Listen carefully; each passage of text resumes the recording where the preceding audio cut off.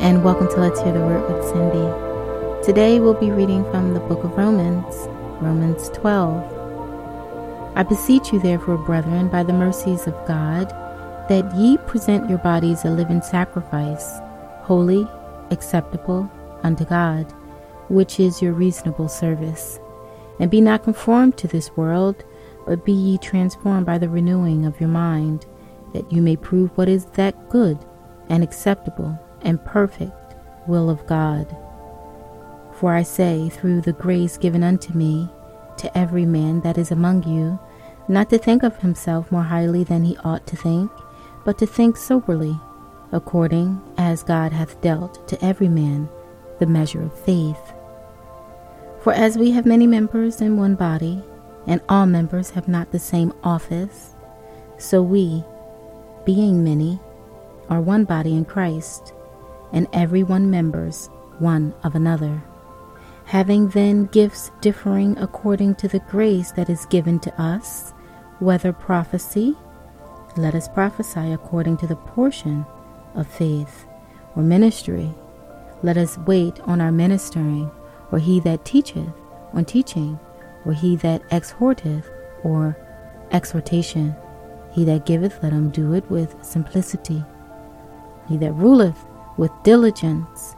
He that showeth mercy, with cheerfulness. Let love be without dissimulation. Abhor that which is evil. Cleave to that which is good. Be kindly affectionate one to another, with brotherly love and honor, preferring one another. Not slothful in business, fervent in spirit, serving the Lord. Rejoicing in hope, patient in tribulation, continuing instant in prayer. Distributing to the necessity of saints, given to hospitality. Bless them which persecute you, bless and curse not. Rejoice with them that do rejoice, and weep with them that weep.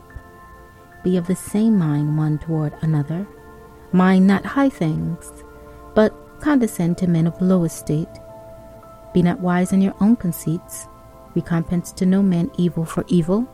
Provide things honest in the sight of all men.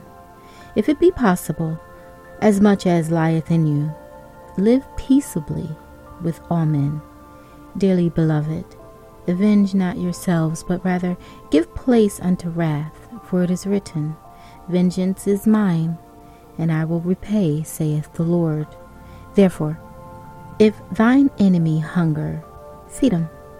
If he thirst, give him drink. For in so doing, thou shalt heap coals of fire on his head. Be not overcome of evil, but overcome evil with good. Thank you for listening today. Be blessed.